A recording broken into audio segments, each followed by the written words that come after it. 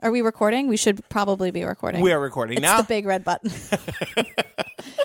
I still barely know how this thing works. I know, same.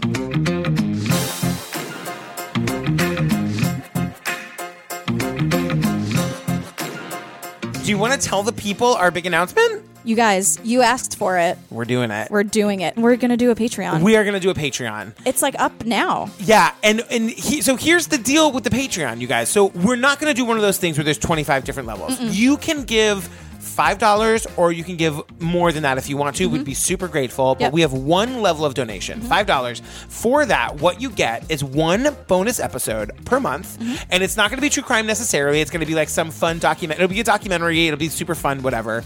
And in addition to that, we're going to do all kinds of other content just for you guys. Yeah, like scheduled live Q&A, so we'll let you know. And like the YouTube videos will only be for you guys. And they stream right on the Patreon, on patreon.com, right? And we'll let you know when we're going to do it, so you're not going to miss it. But in addition to that, we're also going to do from time to time, maybe a lot, because I think it's going to be really fun. We're going to do Unsolved Mysteries, where we're going to watch a segment and then just talk about it for like 5 minutes as a video. Yeah. And tell you like what's ridiculous about it. Yeah. Did you want to say what our first documentary is?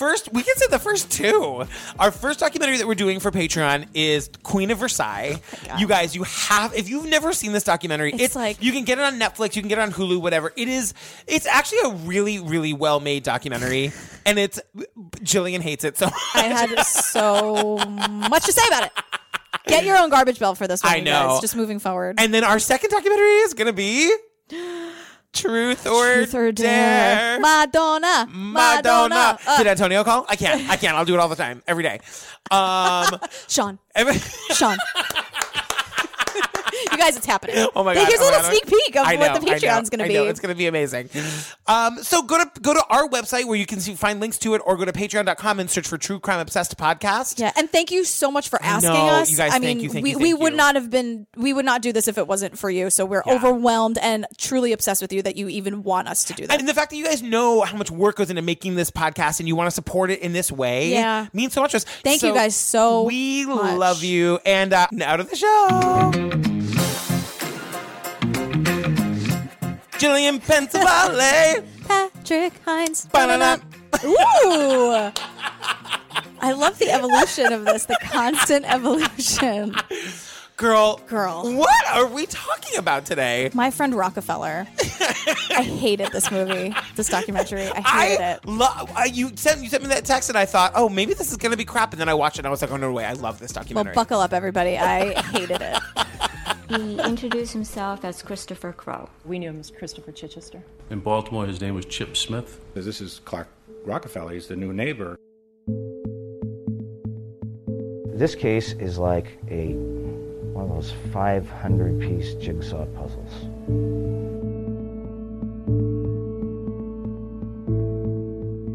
He called my father Dad and my mother.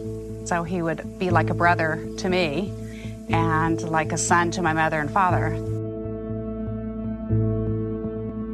Do I miss Clark? Not anymore. Not since I read the news. Wow. Clark told us that Helmut Kohl was staying with him that Sunday. And too bad you won't be here next week because Britney Spears is visiting me next week. Now, most people would hear that and just go, dude. Instead, I said, oh, I'm sorry, I'm not going to be here for Britney either. He got a card under the name Clark Rockefeller under your credit card account? Yes. I had agreed to marry him, and I was loyal. Did you love him? Yes, I did. Did you believe he loved you? Yes. He says, I have this aunt, Blanchette. You may have heard of her. She started that little old museum on 53rd Street. MoMA, right? It turns out that I've inherited a few paintings. And I said, okay, well, what are their names? And he said, have you ever heard of Jackson Pollock? How shocked must this guy have been to realize that people he'd known decades ago, places he'd been decades ago, were now coming back to claim him. You made kind of a fool of a lot of people who... Walter, I never, ever meant to make a fool of anyone. When I was with him, I thought I was with the fanciest person I'd ever met. But the truth is, I was with perhaps the saddest, scariest, lowest, most degraded person I'd ever met.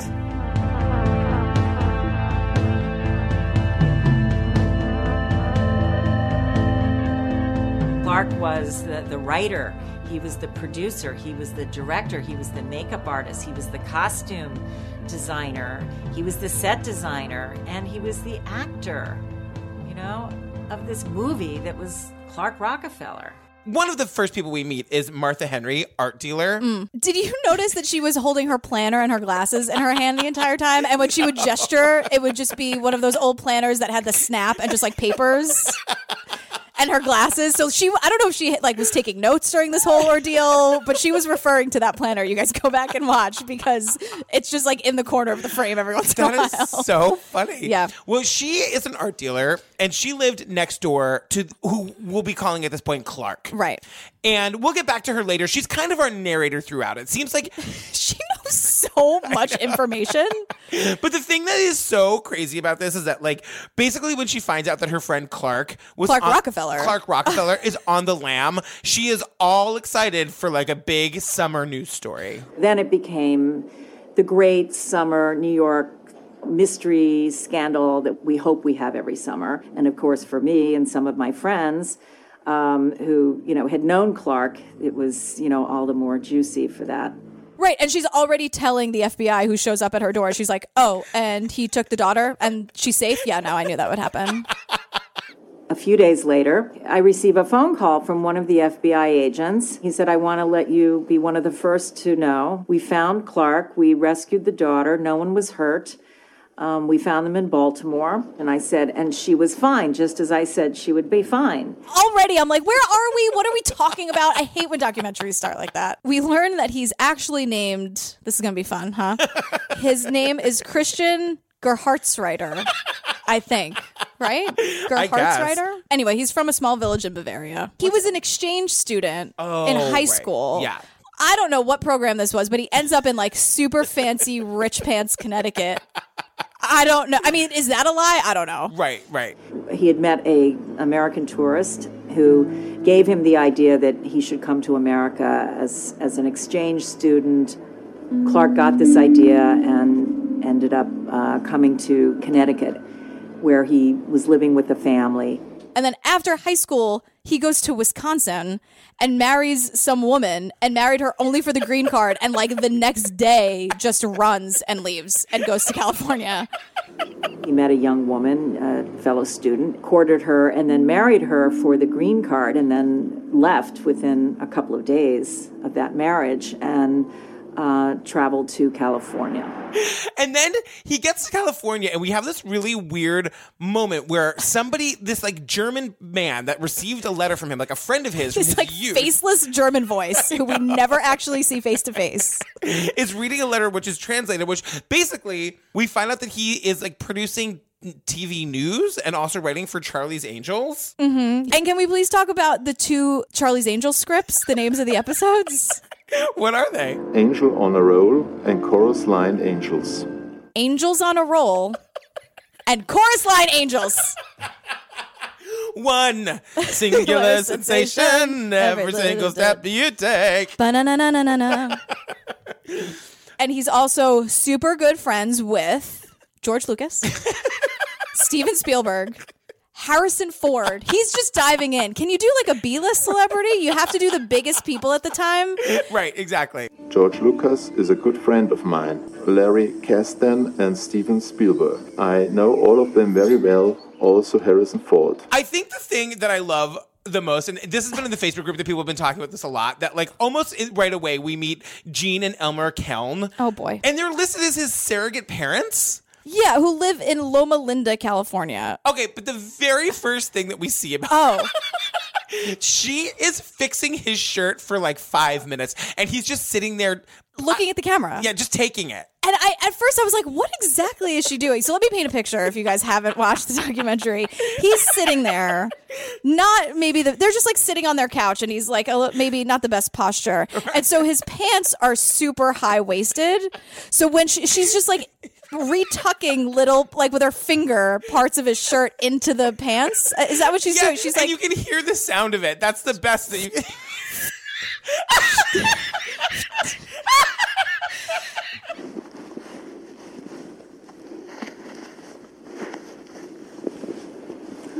And she's basically, that's her version of like, Elmer, run a comb through your hair. The documentary crew's here. And he's just sitting there with his arms folded. Just, she does that every day. She probably licks her thumb and then just wipes the food off his face too. Poor Elmer.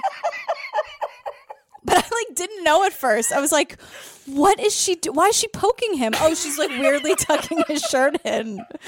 And he's just here for it. What is he going to do? They've been married for 82 years. This is just every day for him. I know. With one, 2 fingers, just pushing the shirt in. Gene, can you give the man the littlest bit of dignity? The camera crew's here already. So should we go through the story after the weird shirt tucking happens? Yeah. Which, you guys, is not the point of this interview. But we all knew it was going to be our point of the interview. Of course. But Gene and Elmer have some things to say. So in 1978, they're on their way to Africa. Make it a long trip, you guys. Make it a long trip. Let's stop over to Europe. Must be nice. On the way, we decided that we may as well make it a long trip and include England, Central Europe, Italy, on our way to Africa. So they meet Clark on a rainy evening in Germany because he was hitchhiking. And while we were in Germany, we were driving, and it was a rainy evening, and we took an exit at a sign that said Bergen to the right.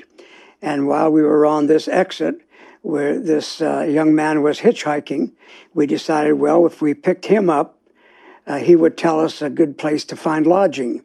Gene and Elmer think it's a great idea to pick up a stranger. In a country where they don't speak the language, they're going to stop and pick up a hitchhiker. On a rainy night. That is every horror movie. I know. Especially that it's raining. Especially that it's Germany. And you don't know this person, and it's the middle of the night. Stop. Right. And then he insisted, this Clark person, come meet my family in Bergen. Yeah. So this is when Elmer says that Clark made it really clear he was interested in film noir. He definitely let us know that he was interested in film. He didn't say, I've got to get to California, but he said, that is why my studio looks a little bit like this. I'm interested in film noir. Film noir. Yeah. Is what he was trying to say. Oh, Elmer. And, it was a really innocent thing. They just wanted to exchange Christmas cards. So they gave the stranger their address. Ding dong. Clark is on their door 5 minutes later. Literally, just crazy. It always came on Sunday, and I think it was an afternoon. And we would have dinner, and we'd walk, and we'd visit, and he'd go home. I love in the background, what's the wife's name? Jean. Jean is like, he didn't try to stay here. He didn't try to stay here. He never asked to stay here. Knew all our children. To stay with us or anything. I just think that's so telling of a super manipulative person. Yeah. Or one who's good at it. Look what I don't need from you. Totally. Yeah, totally. So at this point, he's known in 1978 with Gene and Elmer. This person is known as Chris Gerhardsreiter, which of course Elmer can say at the drop of a hat, totally fine. Flawlessly. Chris Gerhardsreiter. But then this Chris person tells Elmer and Gene he wants to go as Chris Chichester. Right. And Elmer and Gene are like, well, that's what they do in Hollywood. Right. They use, quote, pseudonyms. He was using a pseudonym, Chris Chichester. And the closed caption, you'll be happy to know, said pseudo NAMES, not pseudonym. They didn't write out pseudonym and then just assume that Elmer pronounced it wrong. They just thought that Elmer was saying pseudonym. And we thought, well, that's what they do in Hollywood. That's what they do in the movie business. Now we're back to Martha. She doesn't know him yet, but she's saying at this point in his story, he moves to LA to work in the film business, but he doesn't live downtown. Instead, he moves to a high-end suburb of San Marino. Like a middle-aged, where no young person trying to break into the movie industry would live there. Right. There's no way. Very odd for a young person to do. He had all the European mannerisms, so that plays very well. And he obviously had perfected his British accent. And this is when she also tells us one of the other personas he goes by. He immediately creates the craziest, most outlandish persona, I think, which was this character, Christopher Chichester Mountbatten, the 13th Baronet, a British aristocrat. Who are these idiots taking this at face value and not asking any questions? If someone introduced themselves like that to me, I'd be like, what? Because you would immediately get on Google and you would find out that that's not a thing, but they didn't have that back then. I'm also such a dick. I would be like, what does that mean exactly? Like, I would ask them to their face, like, so what is that? Like, where's your paperwork? Right. You carry paperwork as a 13th Baronet, don't you? So now we meet the residents of San Marino, the people that, like, this guy hoodwinks. Right. And the first one that we meet is Peggy Ebright, an artist. And people are always like, why are you so easily tricked? And she makes the point of, like, when somebody tells you who they are, why would you question it? Why would one question someone who comes in and says, my name is, I presume that's their name. But she also says that he points out the house that he lives in. He told me he lived in a home in which he did not live, which was next door to where, in fact, he did live. And I remember saying, I always loved this house. I'd love to see it. And he said, well, it's a mess right now. And that was the end of that. Right. And it's always one of those things where it's like, I wish I could, but I simply must be going. Chris Chichester had a remarkable way of exiting.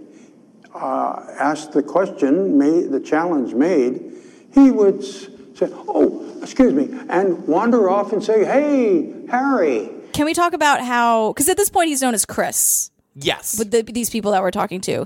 He was in local theater. We had a very active little theater group. The actors were all the men of San Marino, all these moguls of industry, joined up and had a wonderful time. This woman is talking about how it's like the barons of industry. Like, can you imagine the CEO of like Microsoft and Dell? They're all doing like damn Yankees, you know? I love damn Yankees. How dare you?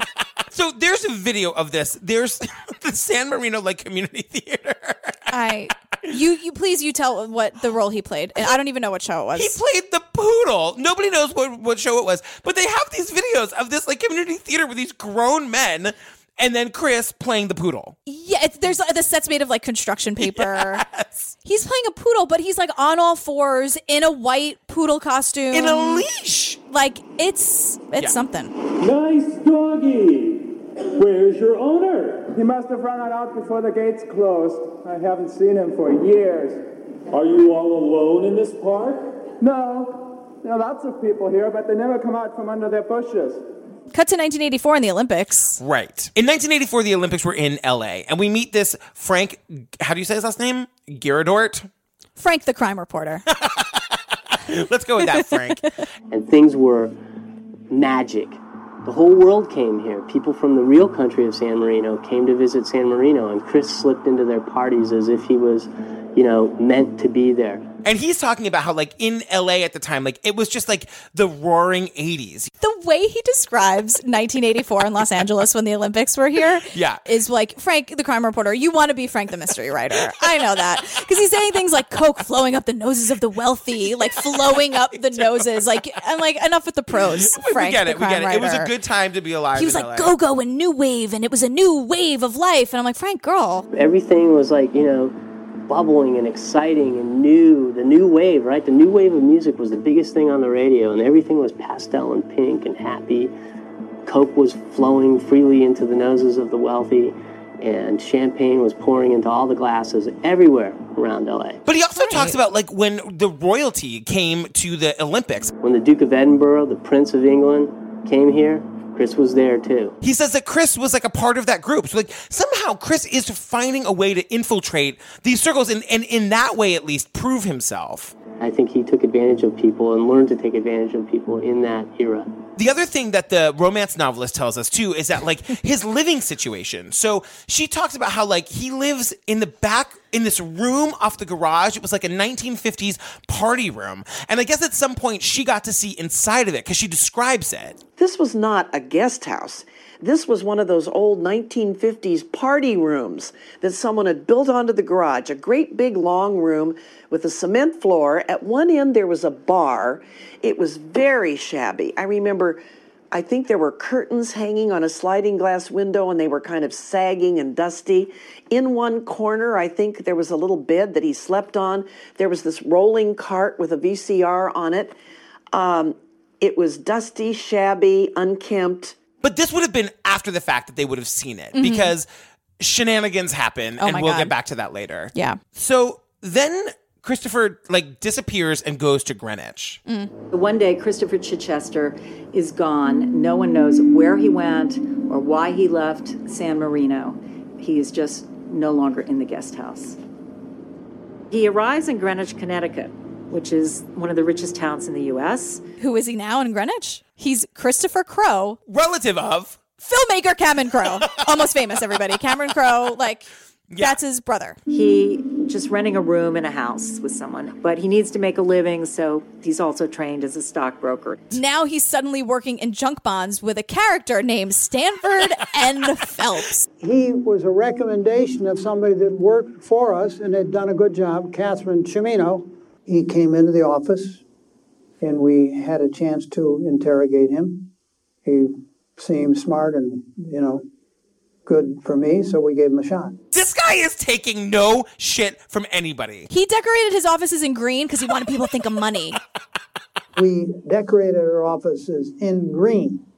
And the reason for that is I wanted our people to think of money, all right? We want to cultivate, encourage green thinking. I'm like, what hack businessy book did you read that in? I know. Basically, we find out that he gets fired. Right, because Stanford's like, you need to answer some questions, and he won't do it. I said, what'd you say? And he said, I won't answer that. I said, all right, you can leave in the next 30 seconds. And I said, if you're not out of here in 30 seconds, we're going to have a marshal come and arrest you. And that's how he leaves that. And he ends up on Wall Street working for a company called Nikko, which is a securities firm. And he's running his own department, which is the Eurobonds department. Which is amazing because we meet a guy named Bob Baruska who is actually knows what he's doing. And he talks about how his bosses the bosses were totally swindled by this guy. I think he was hired because the head of our trading room was impressed by his stories and all the people that he claimed that he knew and the yacht club that he claimed to belong to. And the lives were so fantastic. This guy just thought that they were real and kind of hired him after just having lunch with him without really checking him out. And then, on his first day on the floor, Chris walks up to this Bruska guy and he's like, hey, do you know anybody who wants to buy Eurobonds? Which is classically stupid. You couldn't possibly be the person in charge of Eurobond sales and not know any customers. I love a guy who can just talk his way into a job. It's that whole thing of say yes and figure it out later, but use that power for the forces of good, please. Right. And also don't stop with the bullshitting once you get there. Act like you know a little bit about Eurobonds once you're there. Because it's all going to come crashing down. We meet Mihoko Manabe. Mihoko. Who was his girlfriend for 7 years. They lived together. You cannot tell me after 7 years I know. You didn't know what was happening. Well, yeah, so we meet Mihoko at her deposition. Yes. So it's just the footage of her being Surprisingly, deposed. a lot of these women don't want to be interviewed for the camera. Really? And one of them makes it very clear she doesn't want to be disposed. We will get to her. Hold on tight. So Mihoko tells the story about how whatever this guy, I don't even know what name he's using. Right. I guess we'll say Chris. With the Rockefeller, the guy our friend Rockefeller, who's not our friend at all, garbage. So he tells her, his longtime girlfriend of 7 years, that he was fired from Nikko because HR heard that his name wasn't Christopher Crowe. And did he tell you what name Human Resources thought was not real? The Christopher Crowe. That's how we all knew him. And Mihoko's like, okay. Right. She just believes it. And then all of a sudden, according to Mihoko, he starts acting very strangely. Because a police officer calls. Yeah. Do you recall getting a telephone call from a detective, Dan Allen, from the Greenwich Police Department? I do. And after this police officer call is when everything shifts. And what was the defendant's response when you told him that this Greenwich police officer had called and wanted to talk to him? He said that he wasn't really from the police. Who wasn't from the police? Detective Allen. Okay. That I should, disregard what he has said, and that to tell him if he should ever call that he wasn't there. Not suspicious. Can you imagine if either of our husbands said to us, like, no, that was actually not a cop that you spoke to on the phone. How do you even know this? I know. Like, what are you talking about? Know. And then he tells her that his parents are in danger. And because of that, he is now in danger. People were coming to get him. Right. That's all the details she has. Yeah. People were coming to get him. And now they all have to leave. He had to go into hiding. And so we were going to go into hiding, and we were going to go away. We were going to get married. We were going to go away. He wanted me to break ties with my family and friends so we could go into hiding. The last we hear from Mihoko at this point is that they were all going to leave together. Yeah. And then suddenly in a little bit, there's another ex-wife of his or another ex of his. So this is what I don't like about the documentary, where I'm just like, where did she go? Right. She just disappeared. We just don't really learn about that. We just jump instead back to Jean and Elmer. Oh my God. I have this in all caps with a lot of exclamation marks. They're back. They're back. Yeah. Yay. So what we find out here is really big information. Yeah. Because they were his neighbors in California. Mm-hmm. And what happened is the new people who moved into the house where Christopher had been living wanted to put in a pool. I was home alone one day when the doorbell rang, and these two gentlemen introduced themselves as being detectives from the L.A. County. They said, we have a murder on our hands, that Chris Gerhardsreiter lived in this lady's home or complex, and now that he has left, the home was sold, and the new buyers decided to put in a swimming pool, and while they were digging the backyard for the swimming pool, they come across these plastic bags with body parts in them. Yikes, yikes, yikes. Can you imagine? I know. If you're that person, also, that's awesome that you could just be like, I'm going to dig up my property and put in a pool. And then being like, this is going to be so lovely and luxurious and I'm going to relax. Oh my God! Why are there plastic bags full of dead bodies? Wouldn't you have to move? I would just not. Yeah, yes, can you imagine absolutely. that? How do you relax in that pool where you're floating and drinking your Mai Tai? Well, and then we realize, just to get serious for a second, we realized that the son and daughter-in-law of the landlady of that home had been missing for years. Yeah. At this point, the son of his landlady in San Marino, John Sohus, and his wife Linda had been missing for years. They disappeared around the same time that Chichester left California. So we learned that this is how the cops found him and called Mihoko, because he drove the missing couple's truck to Connecticut, sold it, but he didn't have the title. And when they did a title search, it went to the police in that town in California. Somehow the police must have called where Clark was working, and he got wind of the message, and he didn't come to work the next day. He called in and said that he had the Chilean parents who were caught in a revolution or whatever was going on, and he had to suddenly leave the country for South America. And then all of a sudden, Clark now is living in an apartment building in Manhattan, and this is where he meets Martha. We're in 1993 now. Yeah. So he moves into this apartment on Central Park West or Central Park South. It's not really clear, but it's on the Upper West Side, and it's beautiful. Right.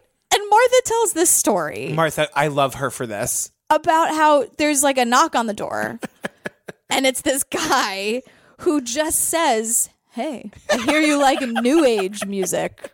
He said, I hear you like New Age music. So I have a lot of New Age music I'd like to share with you. So I was put off because New Yorkers don't do that sort of thing. You don't just knock on someone's door without being expected. And then I was also put off because it meant that he was listening to me, and I felt like I was being spied on. But she immediately becomes kind of fond of him. But she says he's much younger than her, and he would have parties, cocktail parties, and sometimes she would go and she'd be super bored because it was a bunch of young boys talking about dumb stuff that guys talk about. Yeah, well, she makes this point that she thinks it's super weird that a Rockefeller would be living in a shitty rental building, and not have any furniture. He had no furniture to speak of. His table was a card table with folding chairs, and I was shocked when I saw it because it was wow, he lives like a college student, but in those days he was a little bit old for a college student, but he was really only about 31 or 32. She is one of 800 people who say that it looked like a frat boy's apartment. Yes. There's no furniture. It's just really shitty. And he would serve things like sherry. I remember the cocktails, though. He never had a great selection of cocktails. he would invite you over for a glass of cream sherry, Harvey's Bristol cream. I mean, something so weird. Like he didn't have good cocktails or good drinks, and Martha was like, "What the hell am I doing here?" I know. With, like, a bunch of I'm an idiots. art dealer. Yeah, Damn like, it. give me the champagne, man. I know. But then she starts talking about this like open door policy that they had. So he would leave his door open, she would leave her door open. Yeah, Martha's not allowed to talk about what New Yorkers do and don't do. Enough. We do not just hang out with our fucking doors open ever. No. He used to come over, bring his dog over. I know Yates was over here a few times. Yes, because I kept my door open. And so then he got into the habit of keeping his door open. And so we had that sort of door open policy. And he knew I was an art dealer. And then one day she gets a phone call. Will she ever forget it? She will never forget it for as long as she lives. Don't even ask her. And I remember, I'll never forget it. It was around 5 o'clock, late afternoon, sitting here, 5:30. Get a phone call from him. He says, I have this aunt, this great aunt, and Blanchette, and she died recently. And I knew that, yes, Blanchette Rockefeller had died. And this is like in the preview. We've heard this a million times. But he's like, she started that little museum on 53rd Street. MoMA. And so he's like, I've inherited some paintings, and I don't know if they're worth anything. Do I need to get an insurance policy? And she's like, girl, what kind of paintings do you have? And he said, I got these modern things, and I really don't like them, and I don't know who these artists are. So have you ever heard of Jackson Pollock? Like it's a Polish joke or something. Martha thinks it's the funniest thing she's ever heard in her life. I just think it's a really bad attempt to sound like you don't know who the fuck Jackson Pollock is. Exactly. And she's like, of course, you need an alarm system and an insurance policy, and I'm coming right over. Right. And I ran next door, and I saw the paintings. The Mondrian was above the fireplace. The Pollock was where the dining room would have been, maybe. So here you have no furniture really to speak of, and you've got these 3 major paintings by 3 of the top artists of the 20th century. Just for the record, that's all fake. None of those paintings in that frat boy apartment with no furniture was real. Like, nothing was real. Right. None of because this. he clearly isn't an heir to this person who invented the MoMA. Like, none of this is real. And the Rockefellers. But, he's able to swindle Martha, this art dealer, who, totally falls for a hook, line, and sinker. I know. And then she's just like, so then I go to India for 5 months. And I'm like, oh, all right. Have fun, Martha. It must be nice. These people putting it in pools and going on 5-month exotic trips. Totally. And in this time, when she comes back, she's learned that Clark is now obsessed with abstract expressionism. But to his credit, he's learned all about it in the 6 months she's been gone. Mm-hmm. He's a major collector. Mm-hmm. And I'm like, how did this happen in my absence? That this guy became one of New York's top collectors, and I'm an art dealer. I live next door to him. This has to stop now. I have to get in on this. Are you ready to talk about Sandra? I mean, Sandra Boss, her actual last name, everybody. You guys, Sandra Boss was his wife for 13 years. This woman is super smart. You can tell she's brilliant. How on earth she didn't know what was happening for 13 years? Well, this is how we meet Sandra, right? Again, in her deposition, because shockingly, she wasn't going to invite them into her. She's wearing pearls and the collared shirt and the sweater. And her eyebrows are raised the whole time. She's at this point 100% in on the joke. She looks like what you imagine super rich people in Connecticut look like. Yeah. Like that. Is she wearing a headband? She might be with the pearls. That's just who Sandra Boss is. And she's got a tennis lesson she has to get to. Let's go. Hurry it up. But what she does is, so she's on the stand and she immediately tries to get on their level with the lawyers. And she's trying to use this courtroom language, but she is so flustered and she says everything really quickly so they can't really understand her. And she's like, the defendant called me on the phone. And he's like, the who? And she's like, the defendant. I'm sorry, who spoke to you over the phone? The defendant. You guys, we are going to find out how they met. Okay. This is the one thing I liked about this movie. Can you please tell the people how they met? A Clue party. What type of party was it? It was, informal cocktail party. It was a theme of Clue. So you were supposed to come as a character, and we played Clue. It was pretty innocent cocktail party. Everyone came dressed as a character from Clue, and then you played Clue. Are you talking about the board game Clue? The board game Clue. You guys. And hopefully had the movie on, right? Totally, absolutely. I mean, my God. Who did she Or go are as? they monsters? I don't know. If they didn't also have the movie on, garbage. Who did she go as? Miss Scarlet, the poor thing. Who did you go as? I was Miss Scarlet. But you know what? If you're going to a costume party, you might as well be the total opposite of who you are, totally, right? Totally. So good for her. Be the pretty one. Right? And who did he go as? Professor Plum. Derpy, derpy, derp music.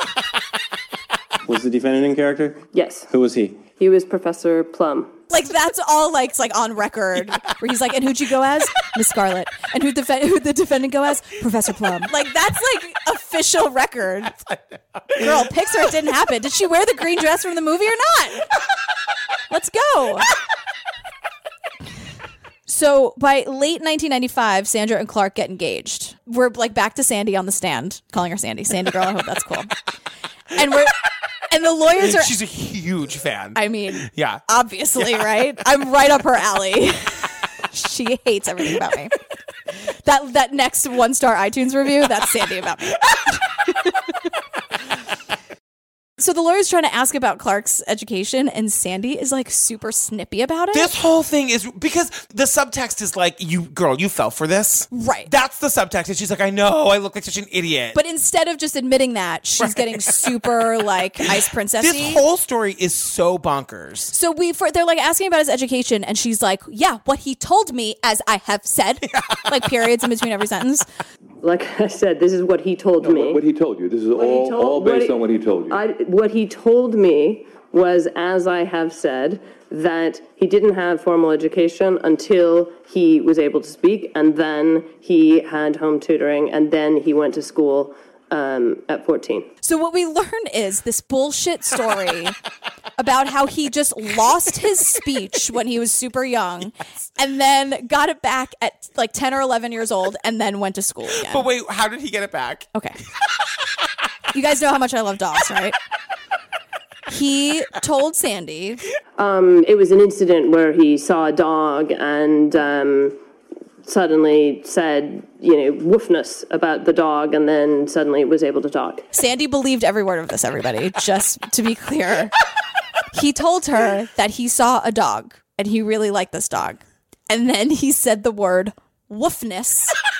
WOOFNESS, woofness. I know. And then suddenly he was able to talk again. I know, and it's hilarious because they say the word woof, like woofness, woofness, woofness, woofness. That's also on record in the same paperwork as Miss Scarlet and Professor Plum. Yes, the exactly. word woofness. Suddenly said word woofness. Woofness. Woofness, and he could speak after that, correct? Something to that effect, yes. So whatever. So we get back to the story. He moves to, they leave the city. He has like some sort of breakdown and he moves to New Hampshire. We meet Laura White, who was his neighbor. Oh, God. And, she's kind of like small towny, but like, she's super New Hampshire. Super New Hampshire. Really nice. Whatever that means. I know. I think he actually said he was Clark Rockefeller and Sandy, and the realtor actually told us not to tell anyone because she was a friend of our family's. She said, don't tell anybody, but he's a Rockefeller. I said, oh, okay. So eventually, like the New Hampshire house is sort of like their like vacation house, and they move to Boston so that his like school-age daughter now can go to school. Whose name is Snooks. And everybody says it like it's not weird. Like it's not like, is that short for something? Can you give the poor girl a fucking chance, a fighting chance? Snooks. I know. Snooks, I'm here for you. Find me on Facebook. So we meet this guy, Patrick Hickox, and the first thing he says is, my wife said, and the first thing I said was, oh my God, this man has a wife? I was a little surprised. Yeah. I first met Clark at a large black tie ball. My wife came up to me and said, look, Clark Rockefeller says about you, Patrick, he's wonderful.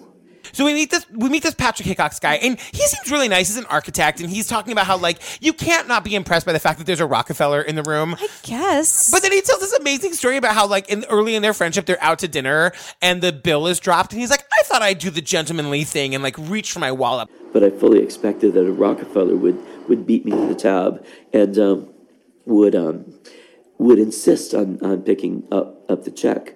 But in fact, there wasn't even the beginning of emotion. Not even a movement towards his wallet. Not even the pretend, like, you shouldn't have. Just nothing. It was just like, oh, thank God someone actually Right, totally. So, but the thing about Patrick is that he's the one who starts to pick it apart. He's like, wait, hang on a second. Right. So Patrick gets to go to his house and like he's looking at all this art and he describes all the art on the walls. I noted that there was quite a lot of art, but there was hardly a stick of furniture in the whole place. Works by nearly every major figure of that abstract expressionist period.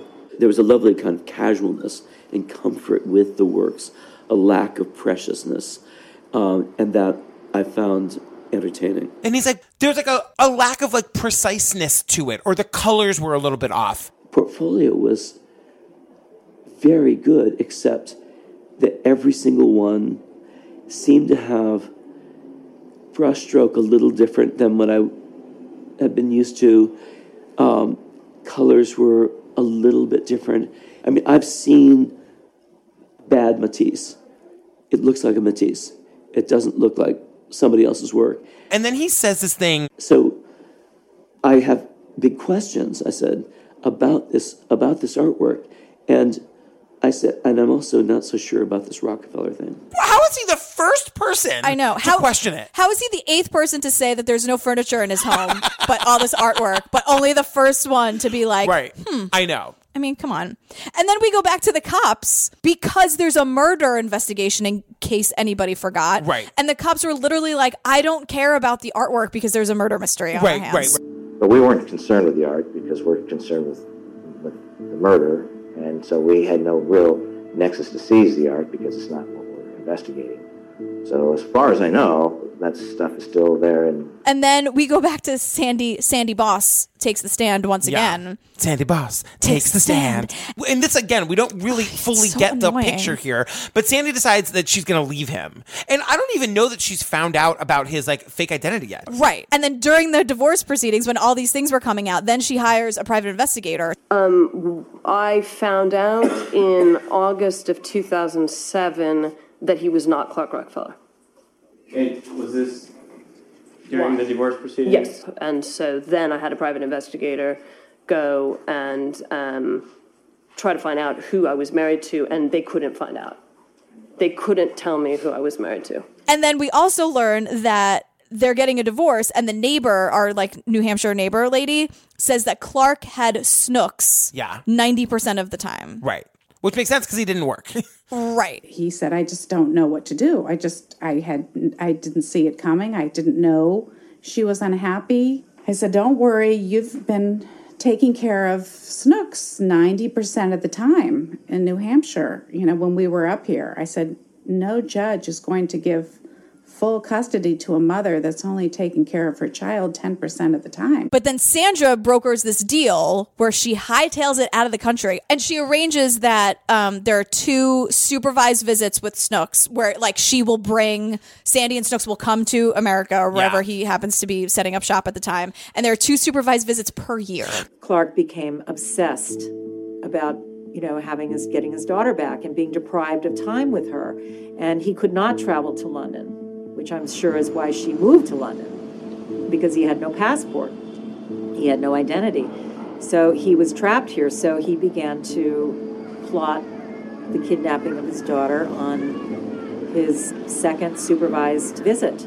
Now he's like building a life in Baltimore where he's like dealing with the real estate people to get a place in Baltimore. What's his name? I don't know. Chip.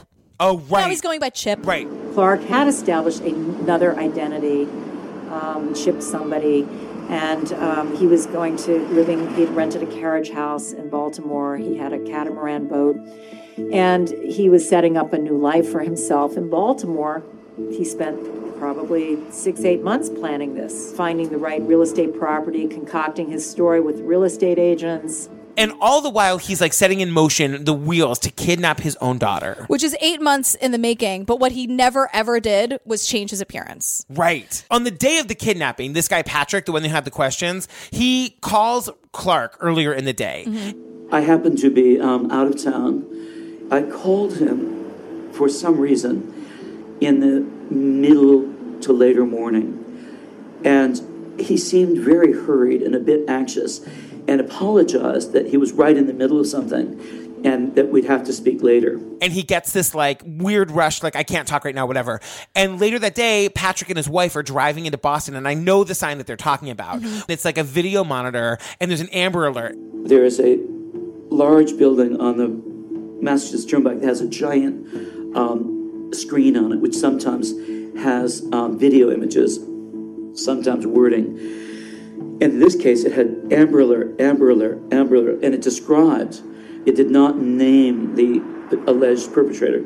Maybe in the back of my mind was the notion that this could in fact be Clark and Snooks. When like it's the news alert where it's like this young girl is missing, it's just his picture because he's the only suspect. He never changed his appearance, and everyone's like, "That's Clark, that's the baronet, that's Right, Chip, totally. that's this." Yeah, exactly. And so everyone is just like, "Oh my god!" And that's really essentially how he gets caught and tried. So he was only on the lam with his daughter for like 2 days. No, good work, Clark. He got away with it for a few days. I mean, the Amber Alert was out there. It was all over the newspapers. But he was no longer Clark Rockefeller. He didn't change his looks.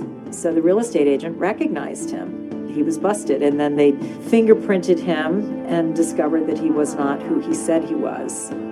Snooks is fine. Like nothing. He didn't do anything like that. He just wanted to take her. But then he's on trial now in L.A. The big shock came as I'm continuing reading about Clark Rockefeller. There is now a skeleton that's been unearthed in the back of the home that he lived in when he was Christopher Chichester in San Marino. So this was utterly, I mean, I can't tell you. This was then like, oh, so Clark was the murderer next door. This is kind of what happened. Right. I don't really know what happened. Can you explain it? I stopped paying attention, but I have something like from the Wikipedia article. Okay, Can I just read please, that? Yes. It just says evidence in the case was largely circumstantial, but jurors were most swayed by 2 plastic book bags found buried with the landlord's son's remains. Because they were the book bags that he had. They were Clark's college book bags From the University of Wisconsin-Milwaukee, where he had attended classes from 1979 to 1982, and one from the University of Southern California, where he took film classes. Right. And one juror said that was the most solid piece of evidence, and so he's like, and then they also heard evidence about the pickup truck and all this stuff, and so he was found guilty of murder. So he was found guilty of murdering the kid John, but it's John's wife is also missing. Right. And Clark definitely had something to do with it. They just can't prove it. They've never been able to find the body. Yeah. Do you think maybe they'd want to spend a little more time on that in the documentary? Like, why don't I know more about the murder? Not saying that in a creepy way, but I totally know. Is this piece of shit, like, what did he do? It's like the last 3 minutes of the documentary, we find out that, like, yes, he did kill this kid and probably this kid's wife, but we just don't know. And it feels like he's still not being held accountable for anything. That's what drives me nuts. Well, and it's insane because he sort of gets the last word where he's talking about, this is where he compares himself to Amanda Knox.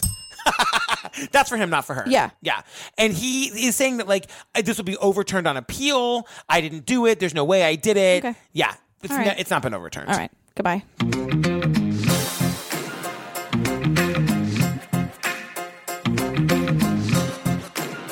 You guys, just a quick reminder, don't forget to check out our Patreon page, where there's already 2 mini bonus episodes up in the TCO Patreon podcast feed. That's right, there's a separate podcast feed. We're going to be adding monthly full bonus episodes, fun videos of us watching Unsolved Mysteries, and more. You can go to our website, truecrimeobsessed.com, and click on the Patreon link, or you can search patreon.com for True Crime Obsessed Podcast.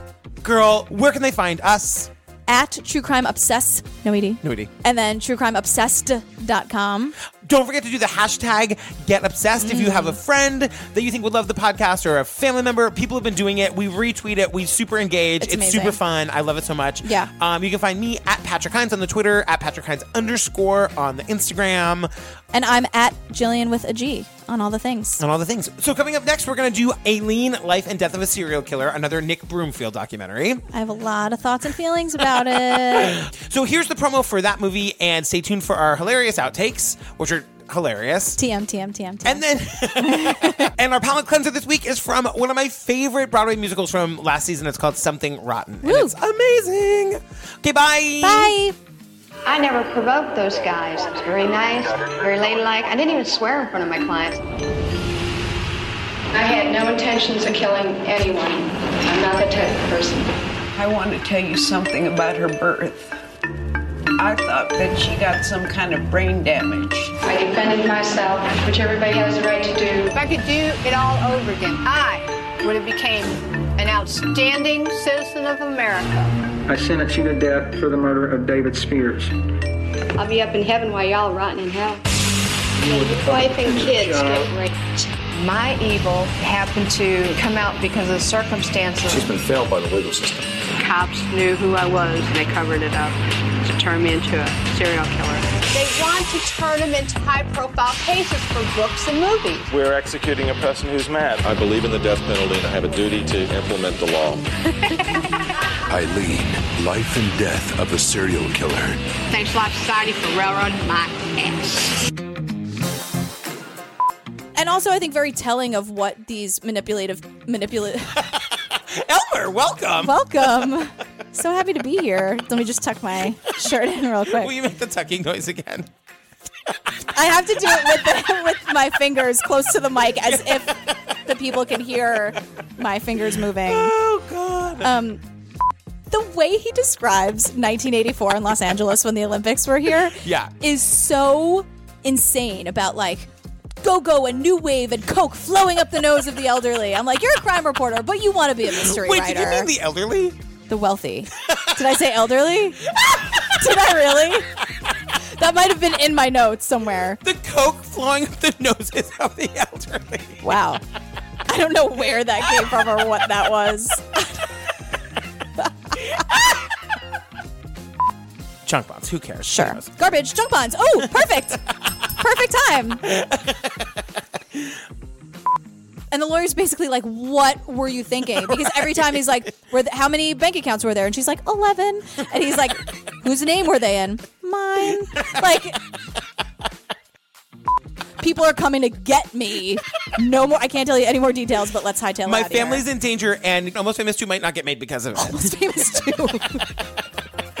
They finally get the plane. Still Almost Famous. Stillwater. Stillwater, Almost Famous. That's my new favorite word. I know. That's the other thing I liked about this documentary. Yeah, woofness. Come absolutely. on. Woofness. We need t-shirts with woofness on it. I can't handle it. Oh my God, we need to make t-shirts with woofness. Woofness. But now we see the disgusting Christian Gerstlauser. Who? Christian Gerstlauser. I was like, are you Hammer? Gerstlauser, whatever. So Walter really wants to like pick apart The Great Gatsby and like compare that story. And the interviewer literally is like, we only have an hour. We do not have time. I do not have time for your Great Gatsby comparison. We'll do a musical. No kidding. A musical.